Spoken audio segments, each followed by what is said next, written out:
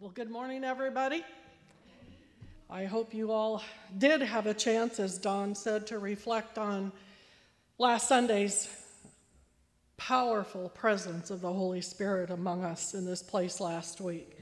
What a precious time of basking in the presence of the Lord. Can you all hear me? I've been asked to leave the microphone in the stand and just try it this way, so we'll see how this goes on the recording. And speaking of the recordings, I want to mention something that I thought about during the week as I was watching back the service from last week. And that is, we're very conscious and conservative about your privacy. We don't publish any of the prayer requests, neither the called out names nor the prayer time itself. Don does a great job editing all of that out, and he does the same if there is a prayer line, so that if there's something private, that it isn't ever disclosed on the published video. So I just wanted you all to know that and be comfortable that you don't have to worry about anything like that. Unless there's a message in tongues or a prophecy that comes, sometimes he'll put those on, or most times he'll put those on, but those are not generally individual specific. So I just wanted to say that this morning. And it just so happens that the Lord put a message on my heart this last week about the Holy Spirit, and this is a very short message. How many are glad? It's okay if you are. It will be very short. If you can turn to Acts chapter 19, we're going to read a beautiful, powerful passage of Scripture. And I'm reading this out of the Message, but you can certainly follow along. And I'm reading it out of the Message Bible because I like the expanded thoughts that it includes and its conversational style in this particular passage. Some passages, I don't like it. I think it takes away from the beauty of the King James, but in this, I think it gives understanding that we can glean from. And Father, we just ask right now that the presence of the Holy Spirit, about whom we speak this morning, would flood our hearts. Oh God, we're so thankful for the worship time that we had this morning about the blood of Jesus, the very basic of our foundational beliefs. And what the Holy Spirit is based upon is the blood of Christ comes first. And we appreciate that this morning, Lord, and we give reverence to you. In Jesus' name, we ask that you bless this message. Amen. Now it happened that while Apollos, who was an evangelist that worked with Paul, was away in Corinth, Paul made his way down through the mountains, and he came to Ephesus, and he happened upon some disciples there. We're in Acts 19, 1 through 7, but it's going to read a little differently because I'm reading out of the Message Bible. The first thing he said was, "Did you receive the Holy Spirit when you believed? Did you take God into your mind only, or did you also embrace him with your heart? Did he get inside of you?" That was the thing that really caught my attention in this passage of Scripture in the Message. Did he get inside of you? And they responded, "We've never even heard of that. What's a Holy Spirit? God within us? How were you baptized then?" Paul said. And they replied, "In John's baptism." "Well, that explains it," said Paul, "because John preached a baptism of a radical life change so that people would be ready to receive the one who was coming after him, who turned out to be Jesus Christ. And if you've been baptized in John's baptism, you're ready now for the real thing, Jesus." And they were ready, for as soon as they heard it, They were baptized in the name of the Master Jesus. And Paul put his hands upon their heads, and the Holy Spirit entered them. And from that moment on, they were praising God in tongues and talking about God's actions. Altogether, there were about 12 people there that day. This was an intimate setting. This was no huge crowd gathered around, no confusion, nobody clamoring for attention from Jesus or others, and no cause for doubts. No cause, no intrusion of any other outside influence.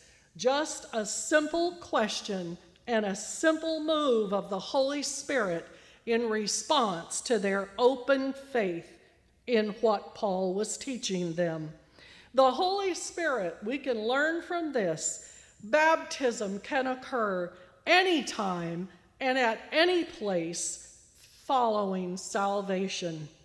These disciples were saved under John's ministry.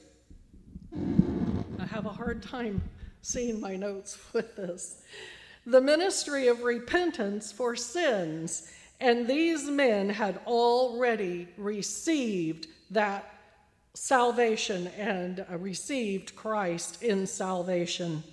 So now, because the Holy Spirit had been sent by the Father, you remember when John baptized Jesus, the Spirit descended from heaven in the form of a dove, and it rested upon Jesus, and the Bible said he was filled with the Holy Spirit, so that when Paul prayed for these disciples, that same breath of the Holy Spirit came into their prepared hearts, and something wonderful came out of them. For the scripture said that they all praised God in other tongues, and King James said they all prophesied. The Spirit used their own voices to proclaim the wonderful works of God. There was no formula, there was no music, there was no process. There was the presence of the Holy Spirit. And there is a baptism unto repentance, and the outward sign of that baptism is water baptism, as John taught. But a little later on, I believe it was in chapter 13, John said, "The one who is coming after me, he will baptize you with the Holy Ghost and with fire." So you might wonder at this point, well, how did Paul receive the Holy Spirit? In Acts 9, I think we talked about this, or it might have been part that I cut out last week to save time, that Ananias had a vision in which the Lord told him to go find Saul of Tarsus. But Ananias said, "But Lord, he's killing Christians. I don't want to go there." But the Lord said, "You go to him, for I've chosen him to bear my name to the Gentiles and then to the Jews." And in Acts 9 and 17 we read, "And Ananias went his way and entered into the house where Paul was, and putting his hands on him, he said, 'Brother Saul, the Lord, even Jesus, that appeared unto thee in the way as thou camest, has sent me, that thou mightest receive thy sight.'" Now you remember when Paul was on the road to Damascus and Jesus intercepted him and knocked him off of his donkey, he blinded him for a period of 3 days. And here's the third day when Ananias is coming to bring him sight and be filled with the Holy Ghost. So that's where we see Paul receiving the baptism of the Holy Spirit. And the Bible says that immediately there fell from his eyes as it had been scales, and he received his sight forthwith immediately, and he arose and was baptized. And here is the first instance, but certainly not the last, of an ordinary believer Ananias imparting the Holy Spirit to another believer. I know that there is a hunger for the moving of the Holy Spirit among us. Every song Audrey sang this morning, God is moving by his Spirit. Move, O Lord, in me. I know there's a hunger for the literal outpouring. This is what I've been praying for as pastor of this church for 2.5 years now. God, make it beyond us. Make it beyond anything we can conjure up or comprehend in our minds, but it just pours from heaven and it lands in us, in our spirit, and we're ready to receive because we are washed in that blood of Christ. In the vision, Jesus told Ananias that Paul had been praying. Jesus said, for he's been praying, go to him. He's ready now. Paul was hungry for more of Jesus, and the Lord sent Ananias to minister these gifts to him. I know that we are so influenced by so many things around us. I've been remodeling my house for what seems like years, but it's only been a few months. But every little step takes weeks and weeks and weeks of messes and cleaning up that one to make another one for the next person to come in and make more messes. And it just seems like it's never ending. And now I'm on the last stages of where I can actually decorate with some fabrics and pillows and things hanging on the wall. But I will tell you something, it's been very distracting. It's been an intrusion into my normal routine of spending time with the Lord. And I've had to shove that out of my mind. Not only that, I will tell you, I bought a new TV. I think I told you about that at one point. It was broken. It hung on the wall, and it had a big old brown spot in it, and we had to take it down and replace it. And that process has taken me, I'd say, 40 hours on the telephone with Samsung.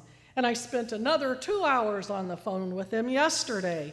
For a big company, they are all messed up internally, believe me. But hopefully now we're getting things straightened out, and they will honor what they told me that they would do. So I said all that to say that we are influenced by things around us. We're influenced by kids pulling on our shirt tail and, I need this, I want that, I need to go here, I need to go there, and we're planning and we're turmoil in our minds constantly. But let me tell you, when we just push it away and we open our heart and we say, Holy Spirit, come, calm me, make me open and willing, and let me hear you speak to me. What a difference it makes, even in these everyday, mundane things that we go through. We're influenced by fears and doubts about ourselves, and are we worthy? Are we good enough? No, we aren't. We can't be. But it's his blood that makes us righteous before God. Oh, these things will keep us from receiving good gifts from the Lord if we let them. Oh, but we need to know these are just excuses. We can put them up before the Lord and say, well, this is why I haven't done this or this for you. This is why I haven't spent more time. The Lord isn't moved by our excuses. He's not perplexed by our turmoil. He's not moved by any of the things that happen around us, because he is the answer. In Isaiah chapters 43 and 44, and I'm coming to a close in just a minute, God is telling Israel, you've sinned so badly. You've left me out of your lives completely. You've even offered offerings that you were supposed to offer to me to your heathen gods. But he went on to say, yet for my name's sake, for my calling of you as my chosen one, I will blot out your transgressions if you'll just call on my name one more time. We have to remember it's not for our sake. It's not because of our righteousness or our worthiness, which is impossible for us to achieve, but it's for his name's sake that he bestows these good gifts upon us when we ask him to do it. We can lay aside our puny excuses, but we can bring our thirsty souls to him and know that he will hear us. And finally, in Isaiah chapter 44, verse 3, the Lord said, I love this scripture so much. For I will pour water upon him that is thirsty, and floods upon the dry ground. And I will pour out my spirit upon thy seed, and my blessing upon thine offspring. Is your soul thirsty this morning? Let's just stand. That's the end of my message. Let's just stand and spend a minute before him, bringing our thirsty souls, made worthy through the blood of Christ, as he told us this morning. It's for healing. It's for salvation. It's for rejuvenation of our spirits. That blood covers it all. We're ready to receive of him. Holy Spirit, we just ask you this morning, to pour your spirit out upon our thirsty souls, Lord, upon the dry ground that's even dry of our own making, Lord, because we've let outside influences come in and prevent the moving of the Spirit within our hearts. Oh God, forgive us of those things. Take those excuses away, oh Lord. Help us to realize when they happen that we must push back and push in, Lord, to receive of you. Oh, Holy Spirit, we just want you to know you're so welcome among us, Lord. You're so welcome, Holy Spirit, in this place. And we do give place to you. We will stop all of our agenda. We will stop all of our proceedings, to make room for the precious Holy Spirit among us, both in this place, in our dwelling places, wherever we go, as we saw Paul receive the Holy Spirit in a home. Many people have received the Holy Spirit in their homes. Oh, Lord, but we want you to know we covet. We desire the presence of the Holy Spirit in this place, in our house of dwelling of you, Lord Jesus. Oh, we just ask these blessings. You are the good Father who gives good blessings to those who ask. And we do ask for that outpouring once again this morning to come and dwell in our midst, Lord.